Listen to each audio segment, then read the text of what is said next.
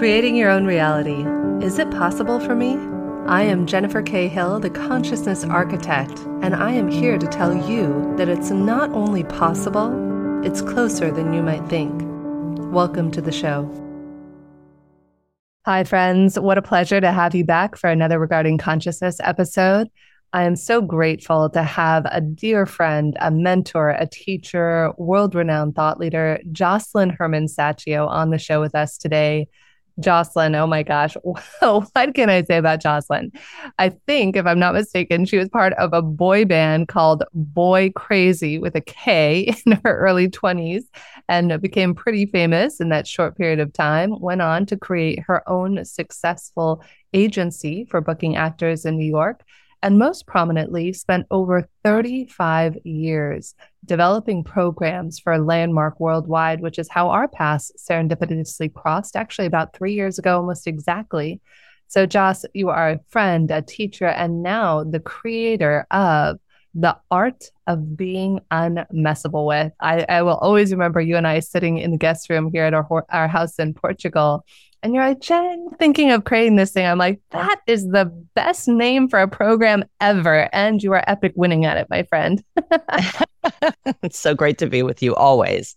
Oh, I love you, my friend. So tell everybody, how did you go from being boy crazy, as we all are at some point? I was more man hungry. The other girls were younger than me. It was a girl band, not a boy band, but the girls were like teenagers and I was in my 20s. So we always joked they were boy crazy. I was man hungry.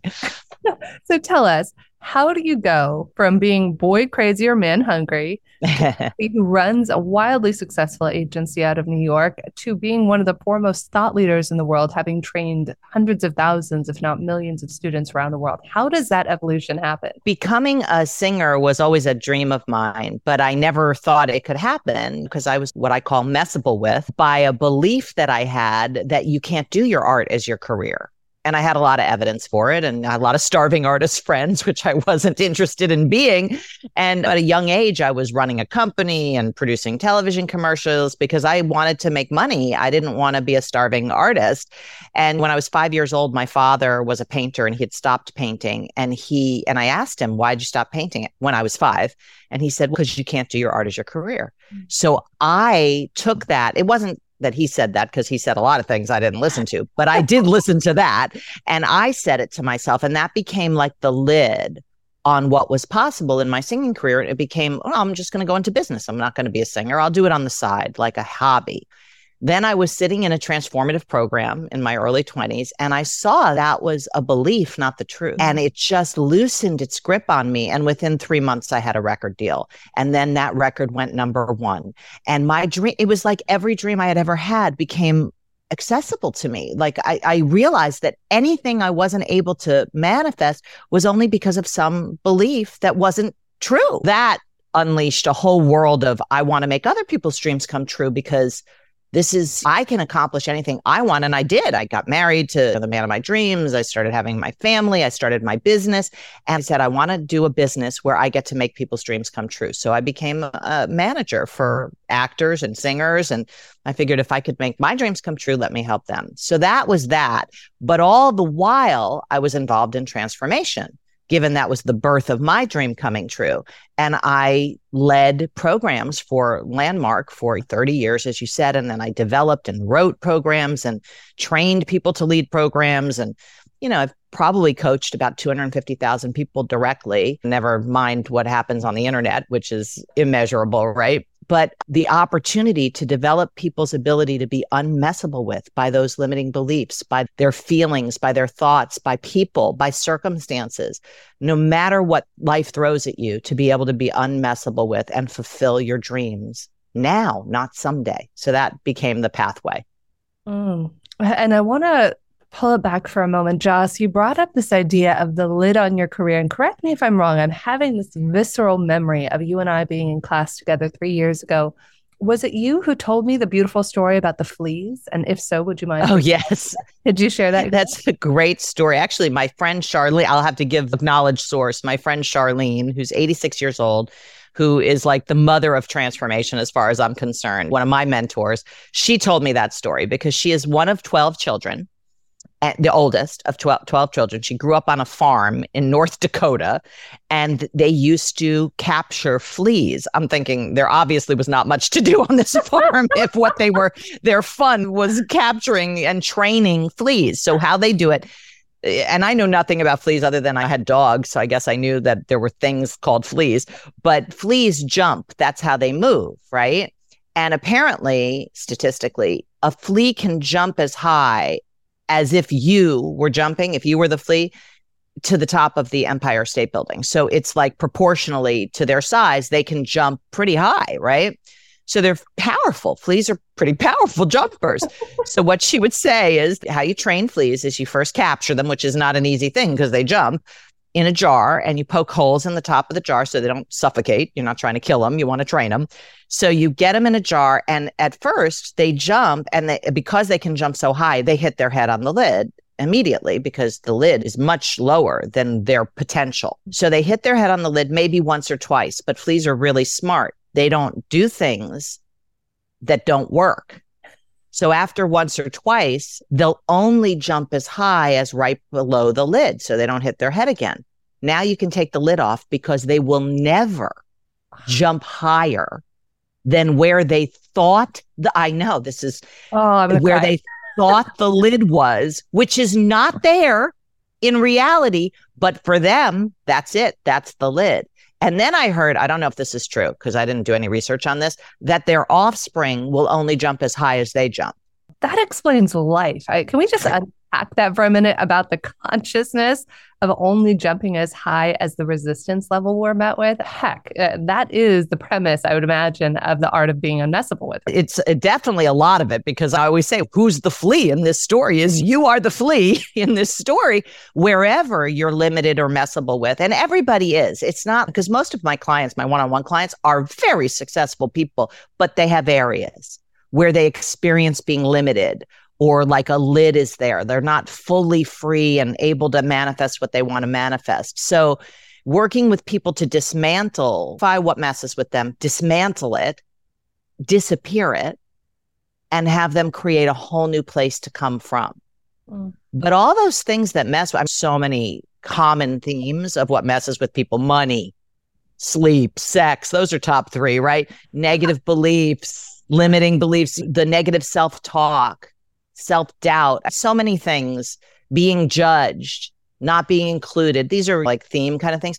But all those things are reasons that people have for not accomplishing what they want to accomplish.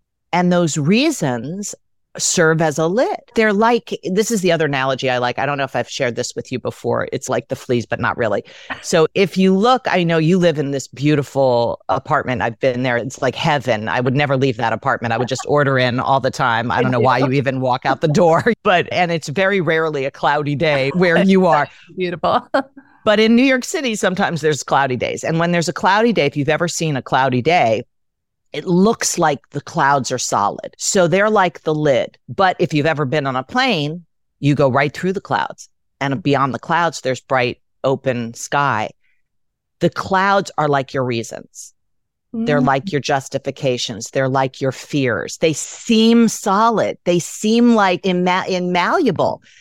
But if you just go through them, there's space on the other side. That's the principle of the art of being unmessable with. Oh, I love you. I love you. I love you. I love you. I love you. I love you. And I think I hear our audience saying, I love you. I love you. I love you. Mutual. Joss, wow. Now I'm going to backtrack because I like to also hear the thoughts and concerns of our audience as they listen to this. And I hear the objections that people are putting out there. Joss, that sounds easy for you. I have reasons. I have 5 kids. I have to provide for my family. I have legitimate reasons. What you're talking about sounds like hocus pocus or magic. It's good for you that you can go through the clouds, but that's not for me.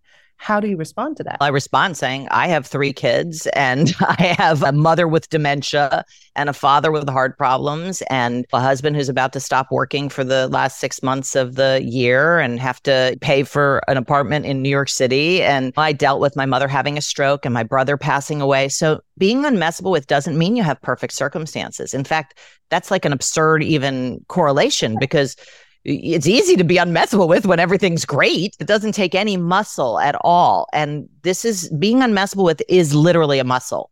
And it's a muscle that's atrophied for most of us because we're used to living in the world of reasons and scarcity and fear and all of that. But when you start to develop a new muscle, at first it's flaccid, right? And you have this overworking muscle for reasons and so you have to stop working this one and start exercising this one. And it really is a matter of discipline. And I've been doing this for more than 40 years. So I have a lot of practice and a lot of discipline.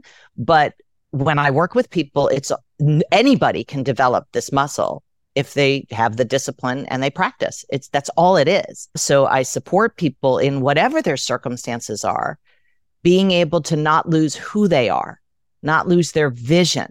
Because when things start coming at us in life, and this is what I find with especially my very successful clients, they're great at dealing with stuff. They are. That's how come they're successful. They deal with stuff. They fix problems. They solve things. They deal with life. But dealing with life is different than creating life. And when you're dealing with life, you're going down and in, managing. When you're creating, it's up and out. It's the space of vision. And that's what I do with people, is to give them pathways and strategies to get from that world of reaction to the world of creation, so that they might be doing the very same things, but it's from a different space. Okay, so let's go deep into this. Speaking of going down versus going up, how do we shift our consciousness from one of management to one of creation? What does that look like? First of all, it's awareness. So you have to be aware which world you're in. So I call it the world of reaction, the world of creation, right? So there's two different worlds. And then in the middle, there's just nothing, right? Which is a very high space of being nothing. Most people can't tolerate nothing for very long. But that's a super, super high evolved place to get to. Nothing. And it's the only place you can create from. You can't create on top of something. So when you're reacting to life, what I have people do is I have people, first of all, become aware when they're in that world. What is the red flag for them? What are their body sensations? What's the mood? What are the thoughts that come along with being in that world of reaction? So once they can start to get good at identifying those tells or red flags, as I call them, then they can catch before they go down the road of being messable with or reacting. They can catch themselves and take a moment, because once you're down that road, it's very hard to pull yourself out of it. It just takes so much muscle. And if your muscle is new, and it just takes too much. And that road is grooved. You know how if you were in two different roads and like there's a paved road, it's much easier to go down that road than the one that has trees and bushes and you got to carve it. And so the road of being unmessable with is an unpaved road, but your brain is designed to survive, not to create. So you're surviving life going down the familiar path of reacting to whatever is happening or whatever you're thinking like that. So first you catch it, then you come up with some physical activity to intervene in it. So sometimes people take a step out of the room, or sometimes people take a breath that's enough for them. Sometimes people have to physically move from where they are to interrupt the brain pattern, because it is like your brain activity is just going down a road when you're reacting. It's automatic. It's like a default. So then they take a moment, whatever they do physically, whatever works for people, to get to nothing. From nothing, you can choose. You can either go back down that world of reaction, or you can create a new context, a new place to come from. What's your vision in that area? What's your dream in that area? What do you really want? Not what do you want because you've wanted it for so long that you think you should want it. And no, what do you want right now, looking up and out in that area of your life? What's your vision? And then act from that place versus the place of reaction. So what does acting from vision look like? Let's see. I'll give you an example. So I have a client who has a 7-year-old daughter, and for some reason, her 7-year-old daughter triggers her quite a bit, right? So she gets messable with by her kid, because her kid will say something like, "That's stupid." And it triggers like past stuff of when she was a kid, not accepted, not included, not liked, all that kind of stuff, right? So she's been working on being able to identify that trigger, because what she'll do, the reaction, is to get nasty with her 7-year-old. Now, obviously, that's not what she wants, but it's just automatic. I'm sure that you find in moments in your life that when you get nasty with somebody, it's certainly not created. It's just a reflex, right? It's one of the ways you can tell that you're not in the world of creation. It's like you would never create that. It's just automatic. So she's now worked on being able to see the pattern, see herself getting, chest gets tight, her face gets red. That's her physical red flag. She does a thing where she breathes. She takes a breath in and separates herself from it, and takes a breath out and pushes it to the side. I think that's cool. I like that little breath thing because I can visualize it, right? So she takes a breath in, gets separate from it, and then pushes it to the side. And she asks herself, what's my vision with my child? What do I want? What kind of relationship do I want with my child? What kind of mother do I want to be? And it's loving and listening. So she'll act from what would loving and listening do right now. And she might say to her daughter, you know what? I'm so sorry. Whatever you just said, I went on a little trip in my brain. Tell me again what you just said? Or something like that. That would be an action from love and listening. Or she could say something like, you're like one of the most important people in my life. I love you so much. And I noticed when you said that was stupid, that kind of hurt my feelings. So what did you mean by that? Do you think I'm stupid, or the thing that I said was stupid? Or talk to me. And it's handled in 2 seconds, but it's from a different space than the nasty reaction, which is normal. It's not a bad thing. People are messable with. That's what it is to be a human being. But how quickly you can catch it, that's developable. Yeah. So how long does this take? Let's say somebody wanted to be unmessable with. Are we talking about years, decades, lifetimes? How do we harness this and get... It's a mountain with no top. Okay. So it's, how do I get my teeth clean? Do I brush my teeth for a week or a month? Or, you brush your teeth for the rest of your life, but it becomes easier and easier. It's like a muscle. It's like any muscle. I have a program that I designed for people. It's only 5 weeks, but it creates a foundation for being unmessable with. So it gives you kind of the principles, the practices that you can start to practice on your own.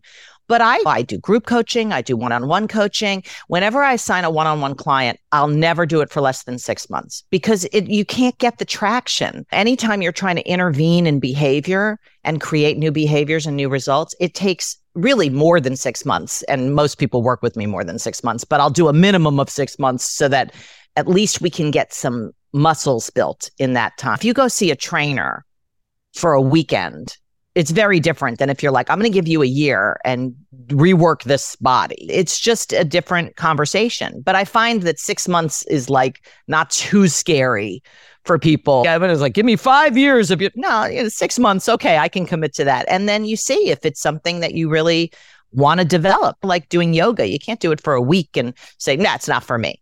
You got to give it a shot. Yeah. And if I may add just a little shout out for a course you recently invited me to attend. I was doing the one on the calendar, and it really, Joss, I have been raving about you to everybody in this course. It's so powerful because 2 of my favorite things you said in the course. One was the fact that everything exists in our head, and that our head is like this messy place that is filled with all this junk going around. So unless we get whatever our intentions are, transformation, working out, whatever it is, physically into our calendars, it doesn't exist in reality. So that was 1.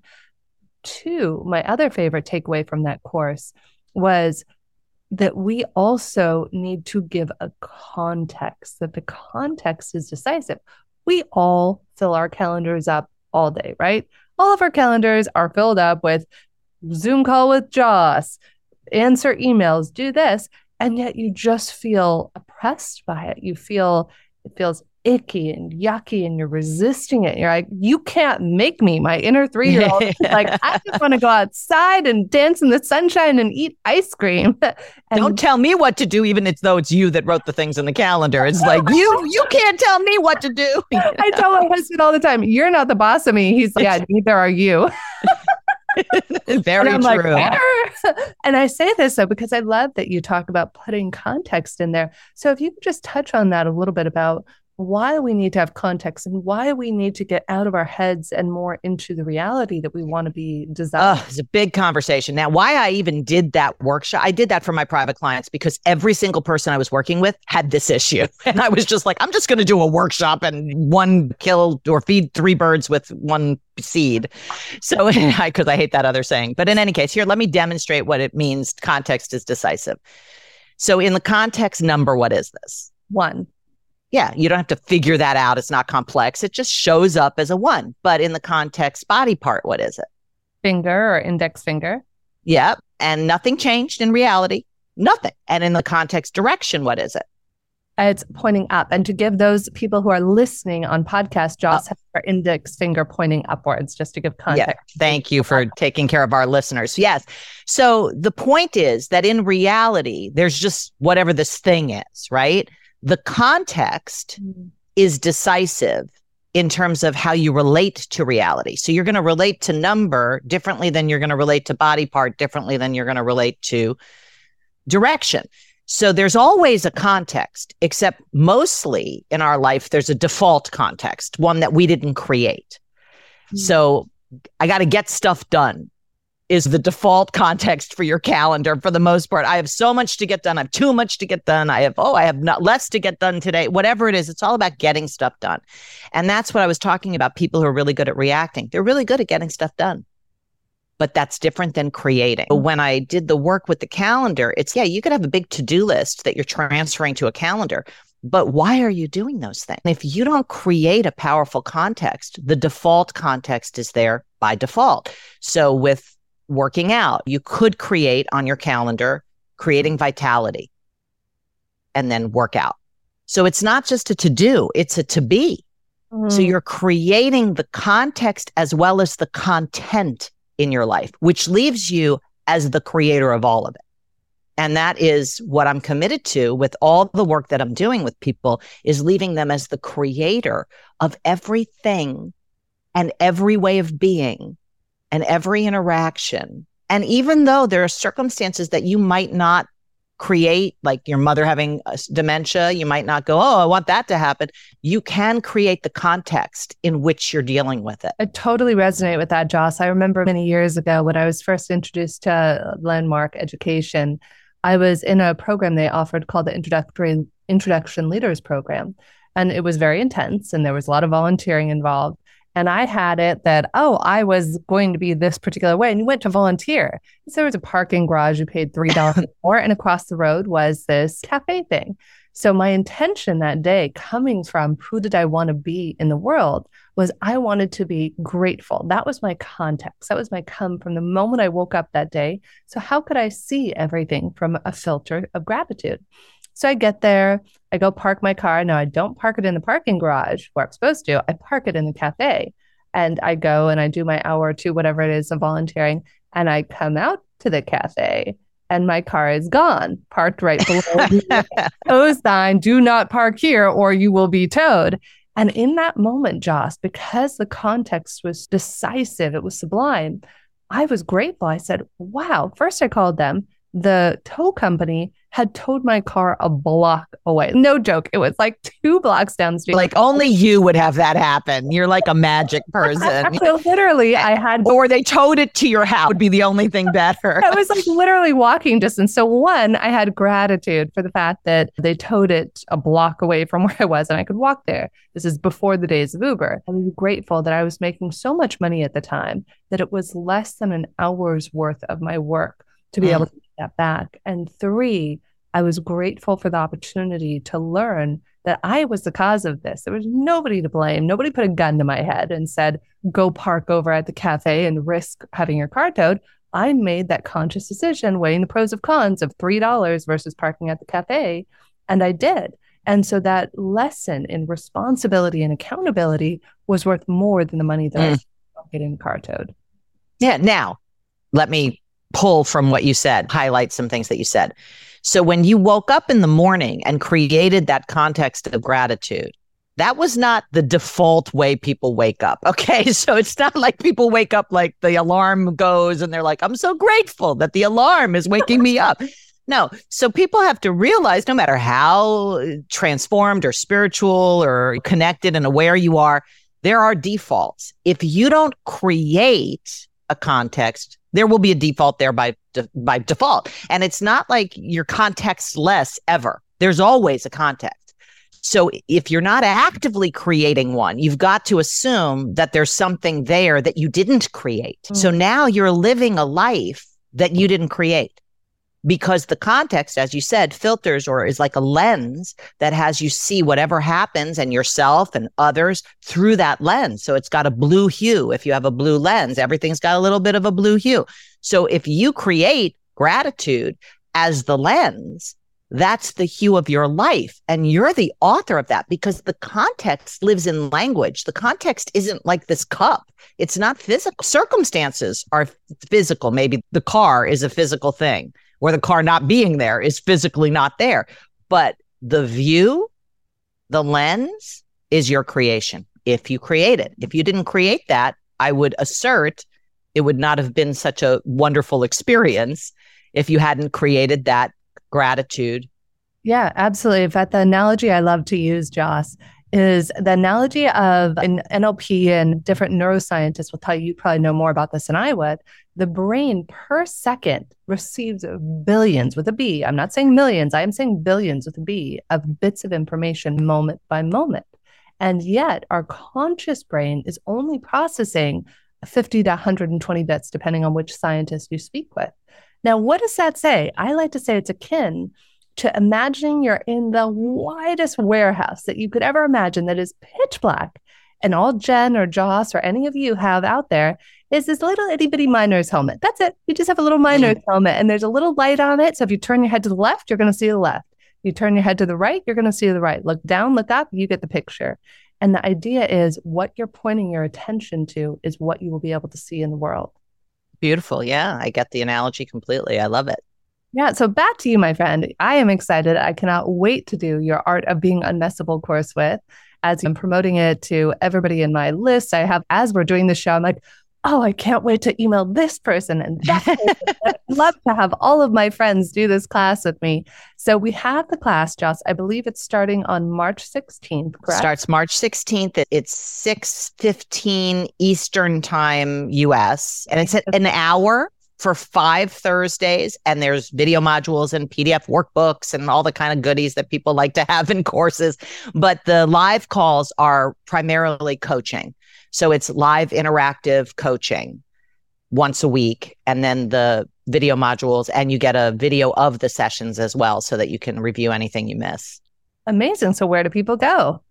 They go to theartofbeingunmessablewith.com and to the Work With Me page. So there's an early bird registration right now. Actually, I haven't even announced the course yet. So this is the announcement of the course. And next week, I'm going to start promoting it. But right now there's an early bird registration where you save $200. So it's normally $7.99 and it's $5.99 for early bird friends and family registration. So it's up there, but not publicized yet.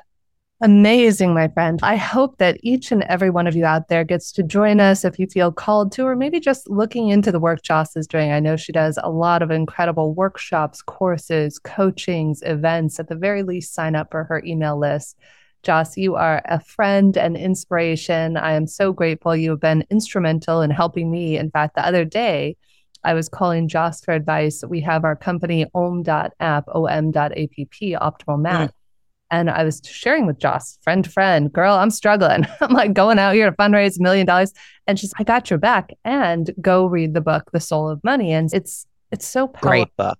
To have, great book. I've been, wow, the story in there. I'm going to digress for one moment. Yeah. Twist shares where she goes to meet Mother Teresa, who is her hero. She is there in India and she travels just to go meet her. And first she comes upon the nunnery and she's in the middle of this bustling Indian city. And there's a brown paper package on the door of this nunnery, like rolled up package. And it's a baby inside.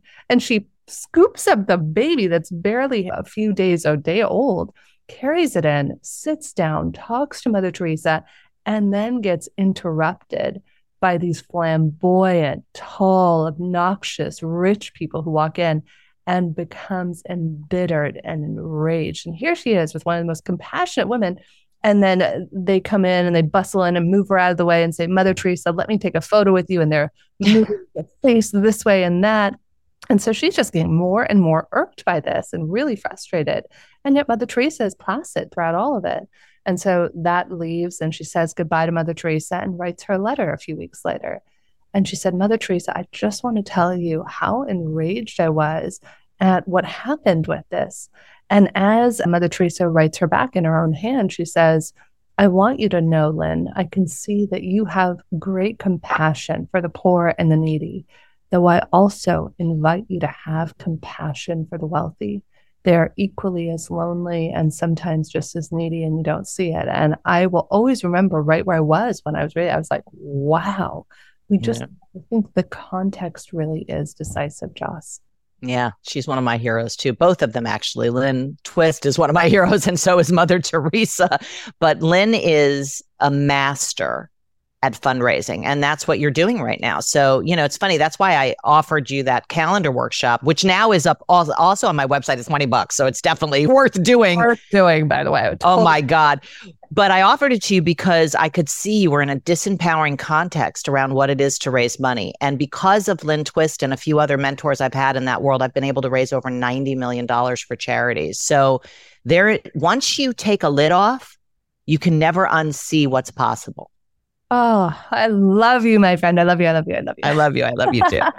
As always, it has been a magical, incredible show here with Josselyne Herman Saccio, the creator of The Art of Being Unmessable With. I look forward to seeing you for her March 16th class.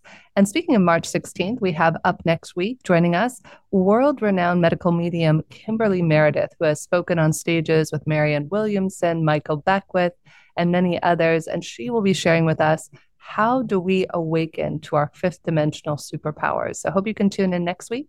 And thanks for being here.